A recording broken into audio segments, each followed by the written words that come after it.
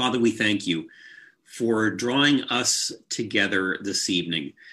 We anticipate a blessing from you.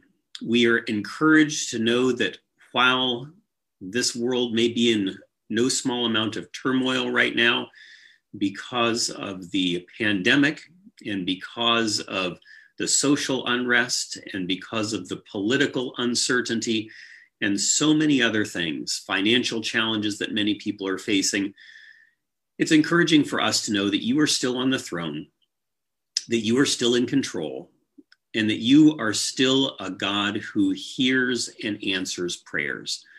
So we ask that this evening, as we open your word, you would pour out your Spirit, that he might enlighten us to the message that you have for us, and that we might come away from this evening encouraged, inspired, and challenged by your word. And we thank you in Jesus' name. Amen. So as I mentioned, this evening's message is called Treasure Hunters. I'd like to begin by sharing a story. And for those of you who have heard me share messages before, you know that there is one kind of story that I like more than any other kind of story, and that is something called a true story. So true story. Back on August 21st, August 21, 1922, a baby boy was born in Indiana. This baby boy's name was Mel Fisher. Now, Mel Fisher developed a love for reading at a young age, loved reading, and one book that he came across he loved more than any other. It was a book by an author named Robert Louis Stevenson. The book was called Treasure Island. There's a high likelihood that many of you have probably read that book or know something about it. But what was Treasure Island about? Well, it was about pirates. It was about ships. It was about gold. It was about emeralds and precious stones. It was about adventure and excitement for a young boy. In a word, if you were to summarize what the book was about treasure. And that really caught Mel Fisher's imagination. Now, there was one challenge that he faced in realizing what he hoped to be a life full of adventure, to kind of live the life that he saw in Treasure Island. One of the biggest challenges that he faced was, well, he lived in Indiana, and there's not a whole lot of pirates. There are not a whole lot of pirate ships. There's not a lot of sunken chests. There's not a lot of gold and silver, so to speak, in Indiana. Now, you've got some pretty fertile soil there, and if you work it like a good farmer should, you could make some money, but that wasn't really what he was interested in. But he was stuck in Indiana raising chickens. But at this particular time in history, sport diving was kind of in its infancy. It was just beginning. People were just starting to get into it, to learn about it. But he began diving when that sport was in its infancy and developed a passion for it. He started practicing it. In fact, what he ended up doing was moving out to California, and he opened the very first dive shop in California and started training people how to dive. But as he was doing this, he remembered back to his childhood, that story, that book that he had read so many years ago about pirate gold and lost galleons. And he decided that he wanted to find one. So he started looking for them out there in California, and he had some success. He found some gold, he found some treasure out there, but not really what he had hoped to find. And so in 1969, he came across a book. It was a book about a ship that was lost in the year 1622 in a hurricane. The name of that ship was the Nuestra Senora de Atocha, or as what was often called, the Atocha. There were 40 tons of silver and gold on that ship, at least according to the records and the stories of the Atocha. 40 tons of silver and gold on it. And he thought to himself, if I could just find that ship, I would be able to realize all of my life's dreams. If I could just locate that ship. And so he started to gather together information about the Atocha. He went over charts and maps and historical documents, and he began to narrow down the search area to where he believed the Atocha may have wrecked. He eventually ended up moving his base of operations out to Key West. So from one coast all the way to the other, out to Key West, and he sent out ships to try to find the location of that wreck. That went on for years. But finally, on July 20th, 1985, 16 years after he began his search, at 1:05 p.m., his son was out on one of the ships, and he radioed back to his father, who was there in the dive headquarters, and the radio crackled to life. What was the message that came over it? The message was, "Dad, put away the charts. We've found the mother lode." What had they found? They had indeed found the wreck of the Atocha. They managed to bring up 114,000 pieces of eight. Pieces of eight are Spanish silver coins. There were artifacts of gold, of silver, Colombian emeralds. Over 1,000 silver ingots came up from the wreck. The value of that wreck, the value of the treasure that was brought forth from the sea, $400 million. $400 million. It was the greatest treasure found since King Tut's tomb. $400 million. What a treasure. But is that really what life is all about? Is it about finding gold and silver and emeralds and wealth? I think you and I both know that there are more valuable things in life, but there are probably some people out there who would argue with us. It all depends on what your sense of value is based upon. But there's a wonderful quote in a book called Steps to Christ on pages 94 and 95 that are going to kind of give us our launching pad for the study that we're going to do this evening. Again, this is found in the book called Steps to Christ, pages 94 and 95. Here's what that quote says. It says, "Why should the sons and daughters of God be reluctant to pray when prayer is the key in the hand of faith to unlock heaven's storehouse where are treasured the boundless resources of omnipotence?" The boundless resources of omnipotence are found in heaven's storehouse. So what does heaven hold that is so valuable? Tonight, we're going to go through about 5 or 6 passages of scripture to see what heaven's storehouse holds. And if we can find what heaven's storehouse holds, I think we are going to find that it is worth much more than $400 million. So let's open our Bibles this evening, and we're going to turn to the book of 2 Chronicles. 2 Chronicles, and we're going to look at chapter 1, verses 7 through 11. 2 Chronicles, chapter 1, verses 7 through 11. We're going to look here at the story of a man that you're probably familiar with if you spend any time studying the Bible, and that is a man named Solomon. Of course, Solomon was David's son, and we're going to take a look at this story when Solomon made a request of God. And there are some significant things about Solomon's request here that if we can grab a hold of will benefit us today, many, many years later. So we are in 2 Chronicles chapter 1, beginning in verse number 7, and we'll probably read down through verse number 12. In fact, let's go back to verse number 6 just to get a little bit of context. In verse number 6, it says, "And Solomon went up there to the bronze altar before the Lord, which was at the tabernacle of meeting, and offered 1,000 burnt offerings on it."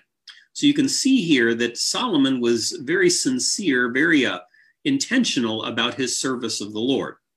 It says here in verse number 7, "On that night, God appeared to Solomon and said to him, 'Ask, what shall I give you?'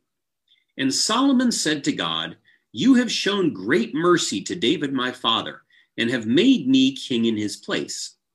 Now, O Lord God, let your promise to David my father be established, for you have made me king over a people like the dust of the earth in multitude.'"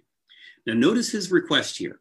"Now give me wisdom and knowledge, that I may go out and come in before this people, for who can judge this great people of yours.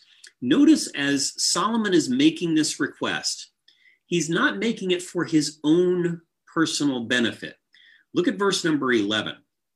It says, "Then God said to Solomon, because this was in your heart, and you have not asked riches or wealth or honor or the life of your enemies, nor have you asked long life, but have asked wisdom and knowledge for yourself, that you may judge my people over whom I have made you king.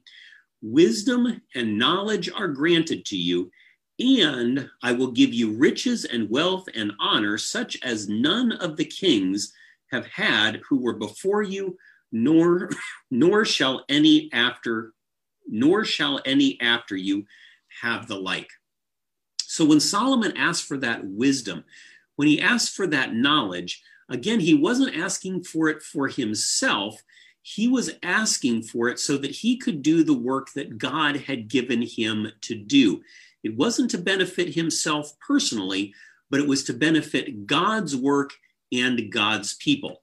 So what is one of these treasures that heaven has, that God has in his storehouse, that he wants to give to you, that he wants to give to me, that he wants to give liberally to anyone who wants to have it?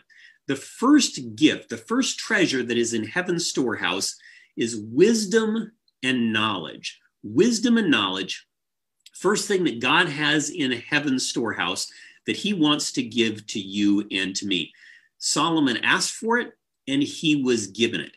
If you and I ask for wisdom and knowledge, and we do it humbly, and we do it in order to benefit God and his work and his kingdom, we can expect that God will give wisdom to us just as he gave it to Solomon. So that's the first treasure in heaven's storehouse, wisdom and knowledge. Let's take a look at another treasure that's in heaven's storehouse. We're going to go over to 2 Kings.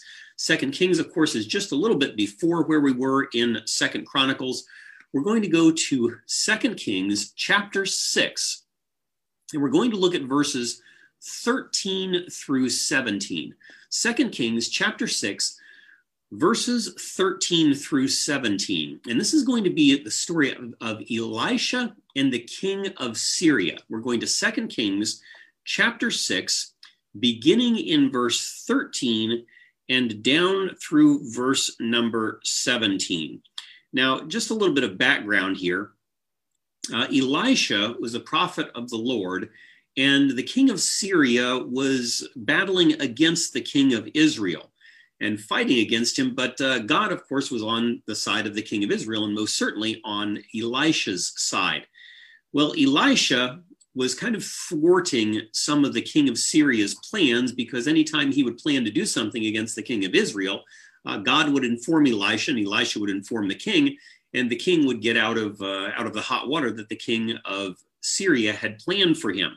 And so finally, the king of Syria finds where Elisha is, and he goes and he surrounds the city that Elisha is in. So we're in 2 Kings chapter 6, beginning in verse number 13.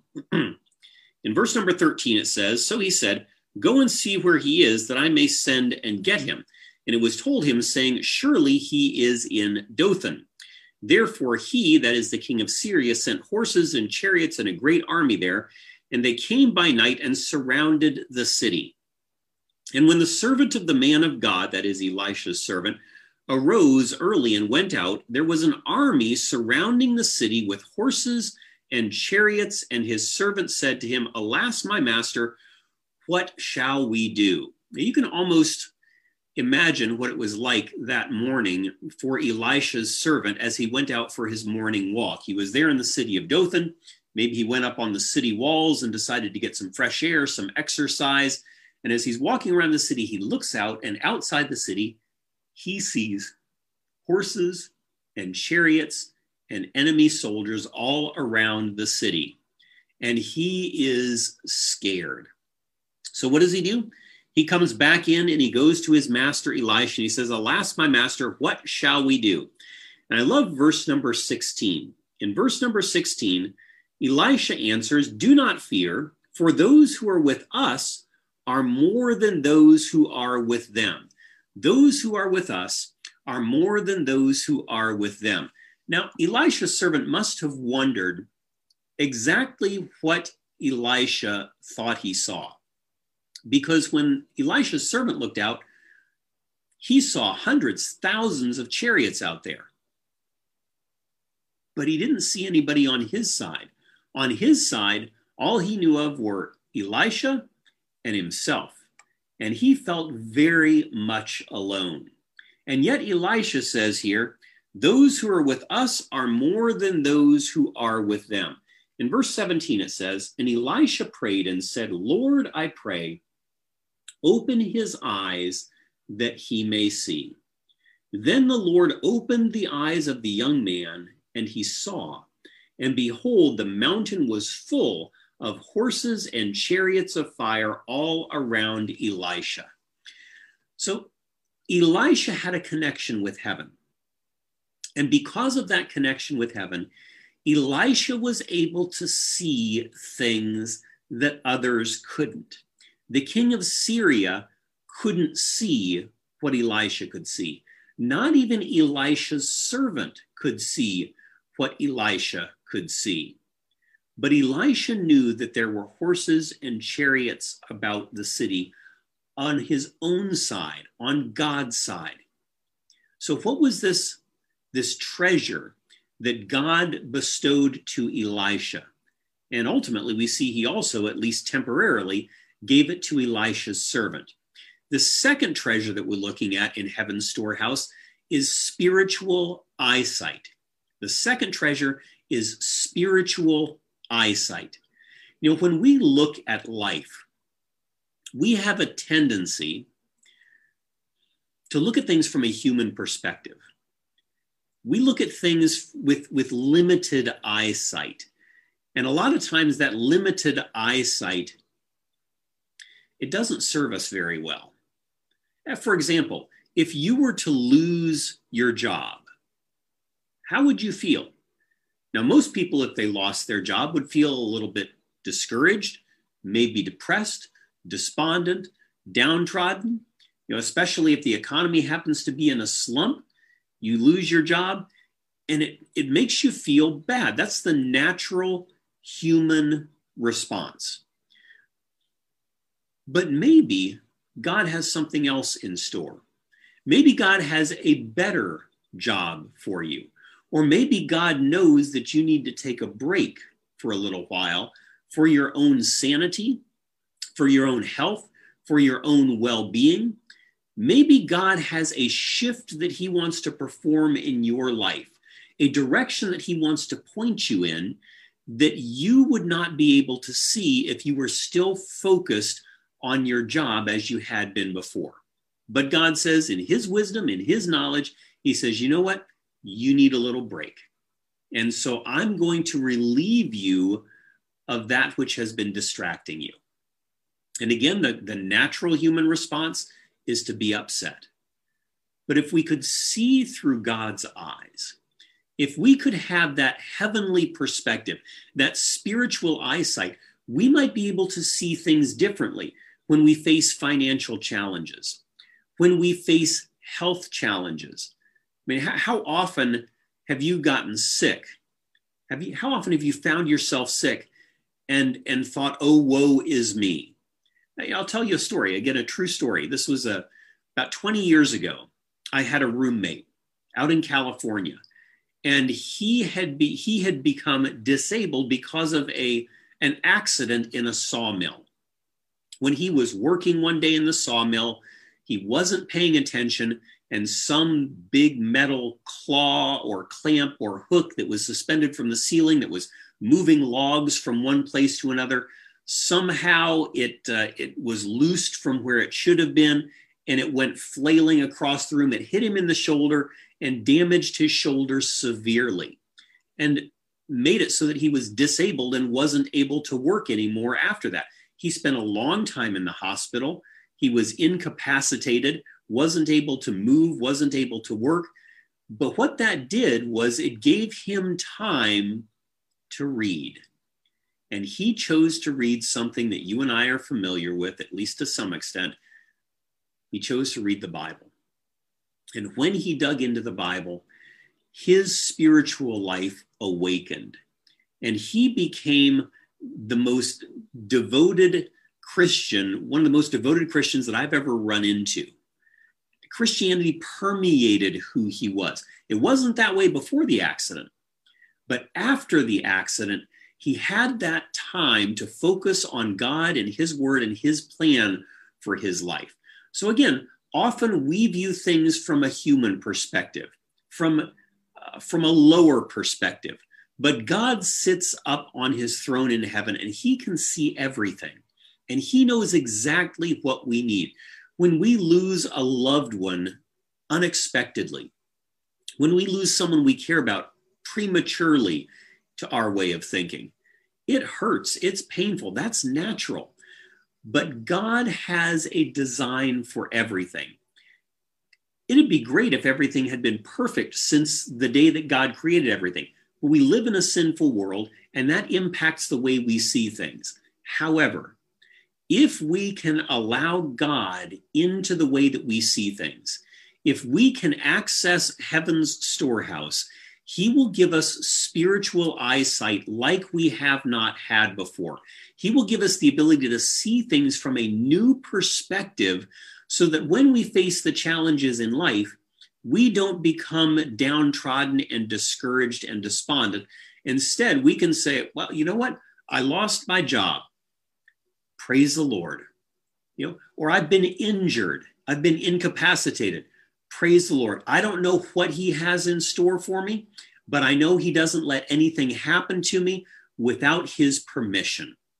And so if you're going through a difficult time in life right now, whether again it's financial or some challenge that you're having with your schooling or something going on at work or health-wise, say, Lord, help me to see things from your perspective. Give me spiritual eyesight and help me to be able to navigate through this so that along the way and in the end, I can bring glory to you. So that's the second treasure that God has in his storehouse, in heaven's storehouse. That is spiritual eyesight. Let's take a look at the third treasure that God has in his storehouse. We're going to find this in the book of Daniel, Daniel chapter 2. Now, when I say Daniel chapter 2, I have a feeling that most of you are going to say, you know what? I'm familiar with Daniel chapter 2. I've read it once or twice. I've heard one or two sermons preached about it. As well you should. But we're going to just draw out one small element from Daniel chapter 2 here. It's one more treasure that is found in heaven's storehouse. We're going to go to Daniel chapter 2, and we're going to look at verses 16 through 19. Daniel chapter 2, verses 16 through 19. Of course, just as a recap, Daniel and his friends were captives in the kingdom of Babylon. Nebuchadnezzar was the king. And in Daniel chapter 2, we find that Nebuchadnezzar has a dream one night. He can't remember what the dream is, doesn't know what it's about, doesn't know what it means, but he knows that it's important. So he calls his wise men in to tell him what his dream was and what it meant. They're unable to deliver. But then Daniel comes in and asks the king about what's going on, asks him to give him a little bit of time, and then God gives Daniel the dream and the interpretation. So we're picking this up now in Daniel chapter 2, verses 16 through 19. And it says, so Daniel went in and asked the king to give him time that he might tell the king the interpretation. So Daniel knew that he was in a difficult spot, and he knew that the only help that he could expect to have would be from heaven. It would be from God. And so he took his concerns, he took the things that were on his mind to God and trusted him. Daniel went in and asked the king to give him time that he might tell the interpretation. Then Daniel went to his house and made the decision known to Hananiah, Mishael, and Azariah, his companions, that they might seek mercies from the God of heaven concerning this secret, so that Daniel and his companions might not perish with the rest of the wise men of Babylon. Now, again, keep in mind here, Daniel already had a relationship with God. Shadrach, Meshach, and Abednego had relationships with God. We see that clearly in the very next chapter. But this relationship that Daniel had with God allowed him to speak freely with God. and to go to him confidently, expecting an answer. So when we get to verse number 19, after Daniel and his friends seek God in prayer, it says, then the secret was revealed to Daniel in a night vision, so Daniel blessed the God of heaven. Once God answered Daniel's prayer, Daniel acknowledged who it was that he was indebted to for having the answer to give to the king. And you read down the next few verses, and Daniel gives credit to God and so forth. But the part that I really want to draw into tonight's discussion is found in verse number 36. If you drop down to verse number 36, after Daniel explains what the dream is, and you're familiar with it, the head of gold, chest and arms of silver, belly and thighs of brass, legs of iron, feet of iron and clay, the rock that comes and smashes the image and so forth. I love verse number 36, because after Daniel tells Nebuchadnezzar what the dream was, he then says in verse number 36, this is the dream. And now we will tell the interpretation of it before the king. Daniel told the king, here's what your dream was. And then he said, this is the dream. He didn't waffle about it. He wasn't unsure. He didn't say, well, was that it? Did I get it right? Am I on the right track? Was it something like that? Daniel could speak with confidence. That's our third treasure in heaven's storehouse, is confidence. When we are connected with God, when we are connected with the storehouse, the treasure house of heaven, we can have confidence in our lives. Daniel says, this is the dream, and now we are going to share the interpretation. He wasn't even concerned that he might have gotten the dream wrong, because he knew God had given him that dream. And if God had given him the dream and he trusted that God had given him the right dream, then he knew that his interpretation of that dream was also going to be accurate. So if you were looking for confidence, confidence in work, confidence in your interpersonal relationships, confidence in your friendship, maybe confidence in your marriage, if you're looking for confidence to share the gospel, to share your faith with others, if you're looking for confidence, the best place to get confidence is from the storehouse of heaven. That's where Daniel got his confidence. He blessed the God of heaven. He said, the God of heaven is the one who has revealed this to me. He gave all the credit to God. And when we accomplish things in this life, we would probably do well to give the credit to God as well. As soon as we start taking credit for things that we've done, well, a couple of chapters later in the book of Daniel, we see what happened to Nebuchadnezzar when he took some credit for things that he thought he had done. Is not this great Babylon that I have built? Yeah, that didn't turn out so well for Nebuchadnezzar, at least in the short run. In the long run, once he decided to give God the credit, then God blessed him, and Nebuchadnezzar blessed God as well with his life. And of course, we can expect to see Nebuchadnezzar in the kingdom of heaven. But here, this passage lets us know that if we connect with heaven, just as it said there in Steps to Christ, if we connect with heaven, we will have access to heaven's storehouse. And one of those treasures in heaven's storehouse is a confidence, not in ourselves, but a confidence in God and his ability to lead us through the challenging times in life. And I don't know what you're going through right now, but if you're alive, then there are probably some challenges that you are facing in life. And if you are facing those challenges, go to the God of heaven, grab a hold of his promises, trust him, and he will give you confidence to face the challenges that you find yourself in. So there's the third treasure that we can find in heaven's storehouse. That is confidence. Let's go over now to the book of Matthew. We're going to find a fourth treasure. Matthew chapter 26. Matthew chapter 26. In Matthew chapter 26, we're going to look at verse number 39. Matthew chapter 26, we're looking together at verse number 39. We're picking up this story of Jesus in the Garden of Gethsemane. Now, of course, no one had a better relationship with God the Father than Jesus, the Son.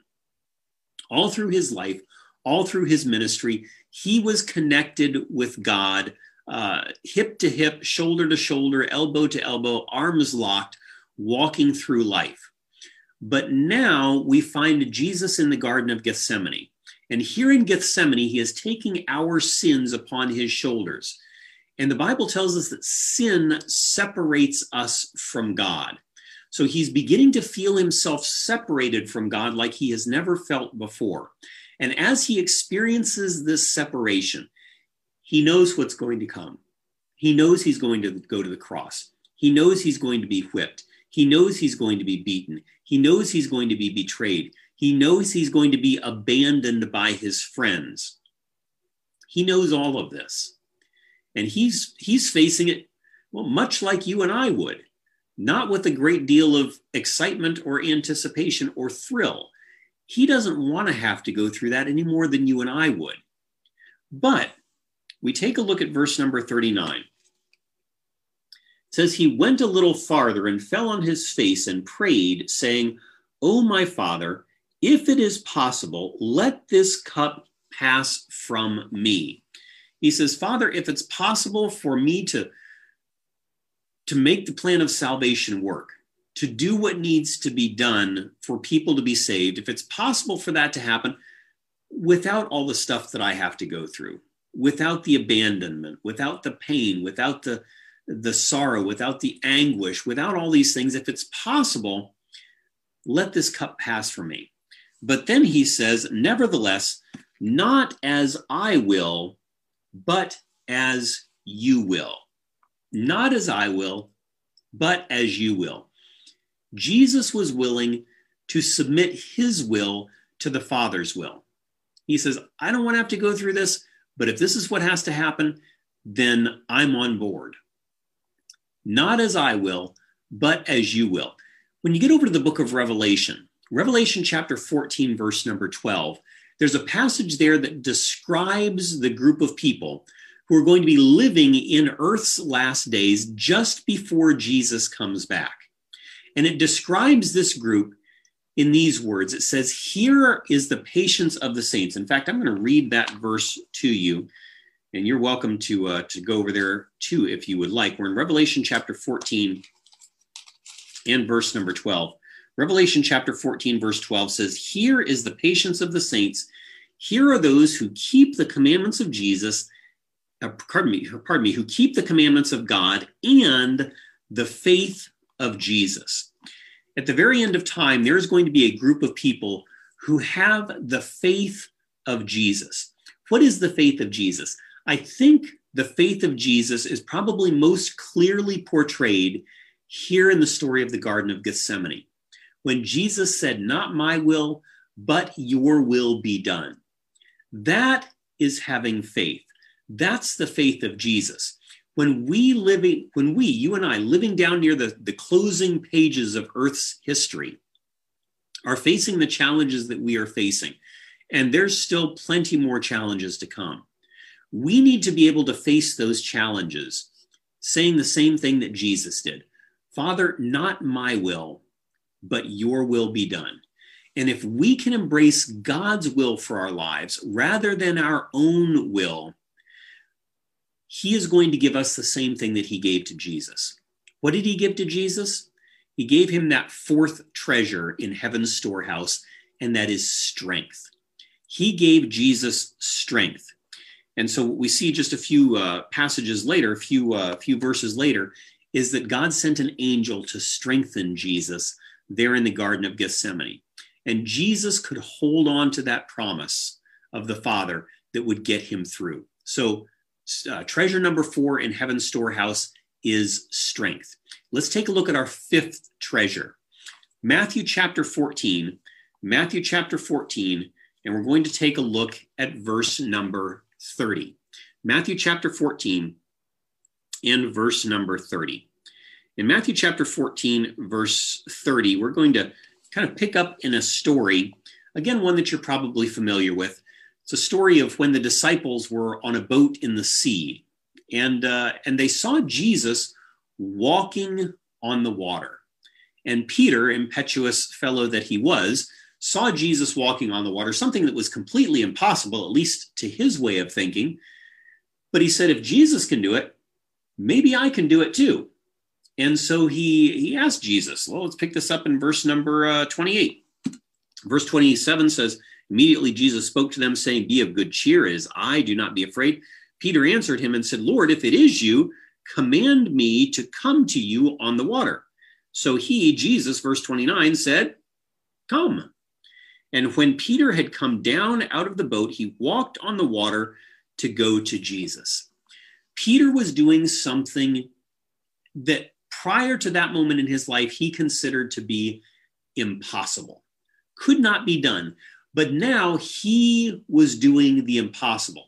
With Jesus, he was accomplishing the impossible. Have you ever felt that way? Felt that Jesus was with you in something and you were just riding high. Everything was going great. Things were phenomenal. And then something happened. And again, the Bible doesn't tell us exactly what happened here. But it says in verse number 30, but when he saw that the wind was boisterous, that's Peter, he saw that the wind was boisterous, he was afraid, and beginning to sink, he cried out, saying, Lord, save me. Lord, save me. Shortest prayer in the entire Bible, 3 words. And yet, that's all it took. Peter realized his need of Jesus. He realized that if he was going to survive, he needed to have Jesus' help. And so he prayed that very short, very succinct, very direct prayer, Lord, save me. And instantly, Jesus answered that prayer. If you've ever gone through some challenging times in your life, maybe you're going through them right now, there are times to pray long, flowery prayers. You may have heard some of those prayed maybe during an offering appeal or something during church. Sometimes long, flowery prayers are appropriate. But when your life is in danger, when there are dire consequences facing you, sometimes the short prayer is the best one. Peter just prayed, Lord, save me. And Jesus saved him. So the 5th treasure that God can offer us from his storehouse is physical salvation. He can save us.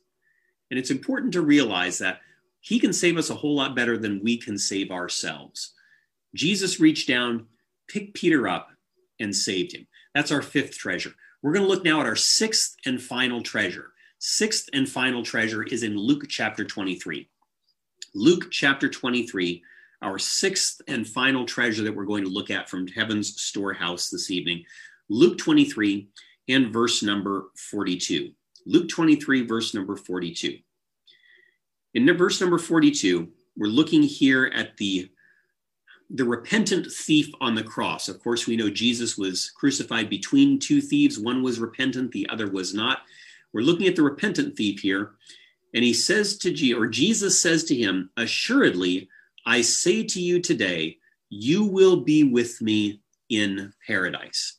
Jesus told that repentant thief, a man whose life didn't deserve salvation, but because he recognized that salvation was in Jesus, and that was the only hope that he had, he reached out to Jesus. He called him Lord. He said, Lord, remember me when you come into your kingdom. Jesus said, assuredly, I say to you today, you will be with me in paradise. What's the 6th treasure that God offers us from his storehouse? It is eternal salvation. Treasure number 6 is eternal salvation.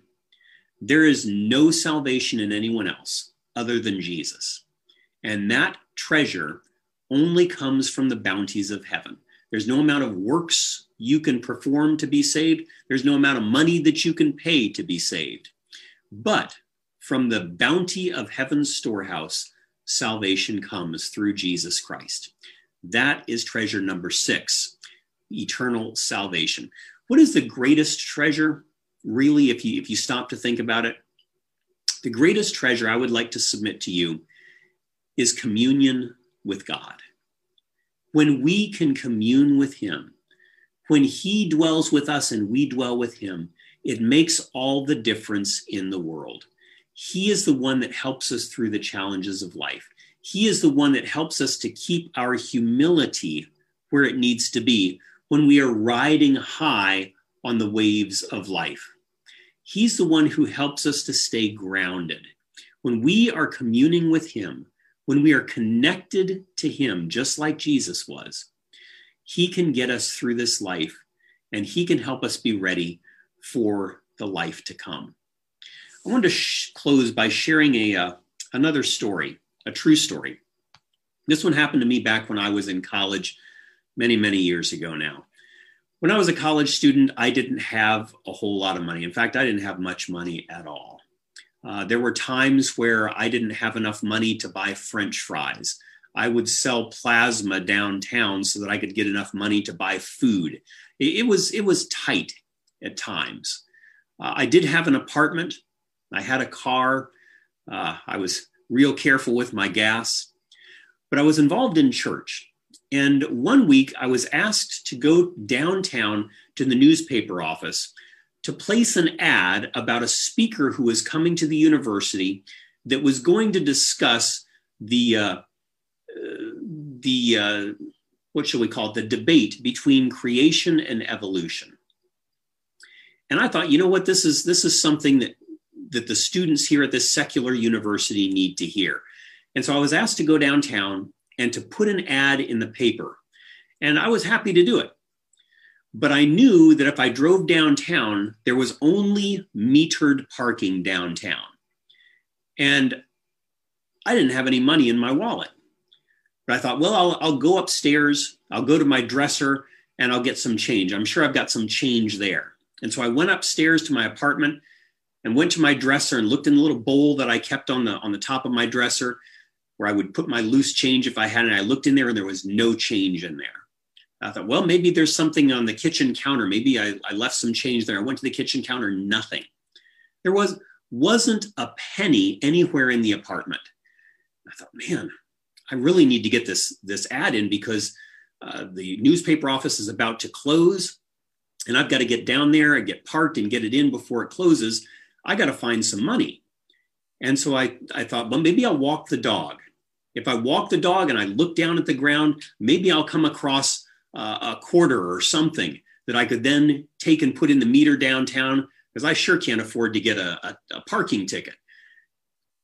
And so I took the dog and I walked downstairs and started walking around the parking lots and walking along the side of the street. I'm looking down in the gutters, trying to find something, anything that I can take to put in a meter downtown, and I'm finding nothing. And so finally I said, all right, Lord, I'm gonna step out in faith. I'm gonna drive downtown and I'm gonna trust that you are somehow going to provide me the money that I need in order to put it in the meter by the time I get down there. So I put the dog back in the apartment. I walked downstairs. I walked over to my car. I opened up the driver's door of the car and I looked at the front seat, at the driver's seat. And right in the center of that seat was a single dime, 10 cents. Right in the center of the seat. And I looked at that dime and I thought, you know what, Lord? That dime is worth so much more to me than 10 cents right now. That dime is priceless because you answered my prayer when I stepped out in faith. And I took that dime and I drove downtown. I put it in the meter. And I got the ad in time for it to be published and for the students at the university to come and hear that speaker talk on the subject of creation and evolution. God is good. If we trust him, he will see us through. What was that quote there in Steps to Christ, pages 94 and 95? Why should the sons and daughters of God be reluctant to pray when prayer is the key in the hand of faith to unlock heaven's storehouse where are treasured the boundless resources of omnipotence? So my hope and prayer is that you will not neglect to pray, because when you pray to God, he will open to you his storehouse, and you will be blessed with treasures that you have never experienced before. If that's your desire, if you want to connect with God through prayer and learn to trust him even more, then I'm going to invite you to pray with me right now. Let's pray. Father, we thank you for the many promises that you give to us. We thank you that heaven's storehouse is full to overflowing with blessing for us, and you want us to receive them. So we ask that you would bless us, encourage us to come to you in faith. Give us the hope that we need to face the challenges of life today, and help us to find access to the treasures that you have up there that you so long to give us down here. And may, through our receiving of these treasures, may we be able to influence others to learn to trust you as well. And we thank you in Jesus' name. Amen. This media was brought to you by Audioverse, a website dedicated to spreading God's Word through free sermon audio and much more.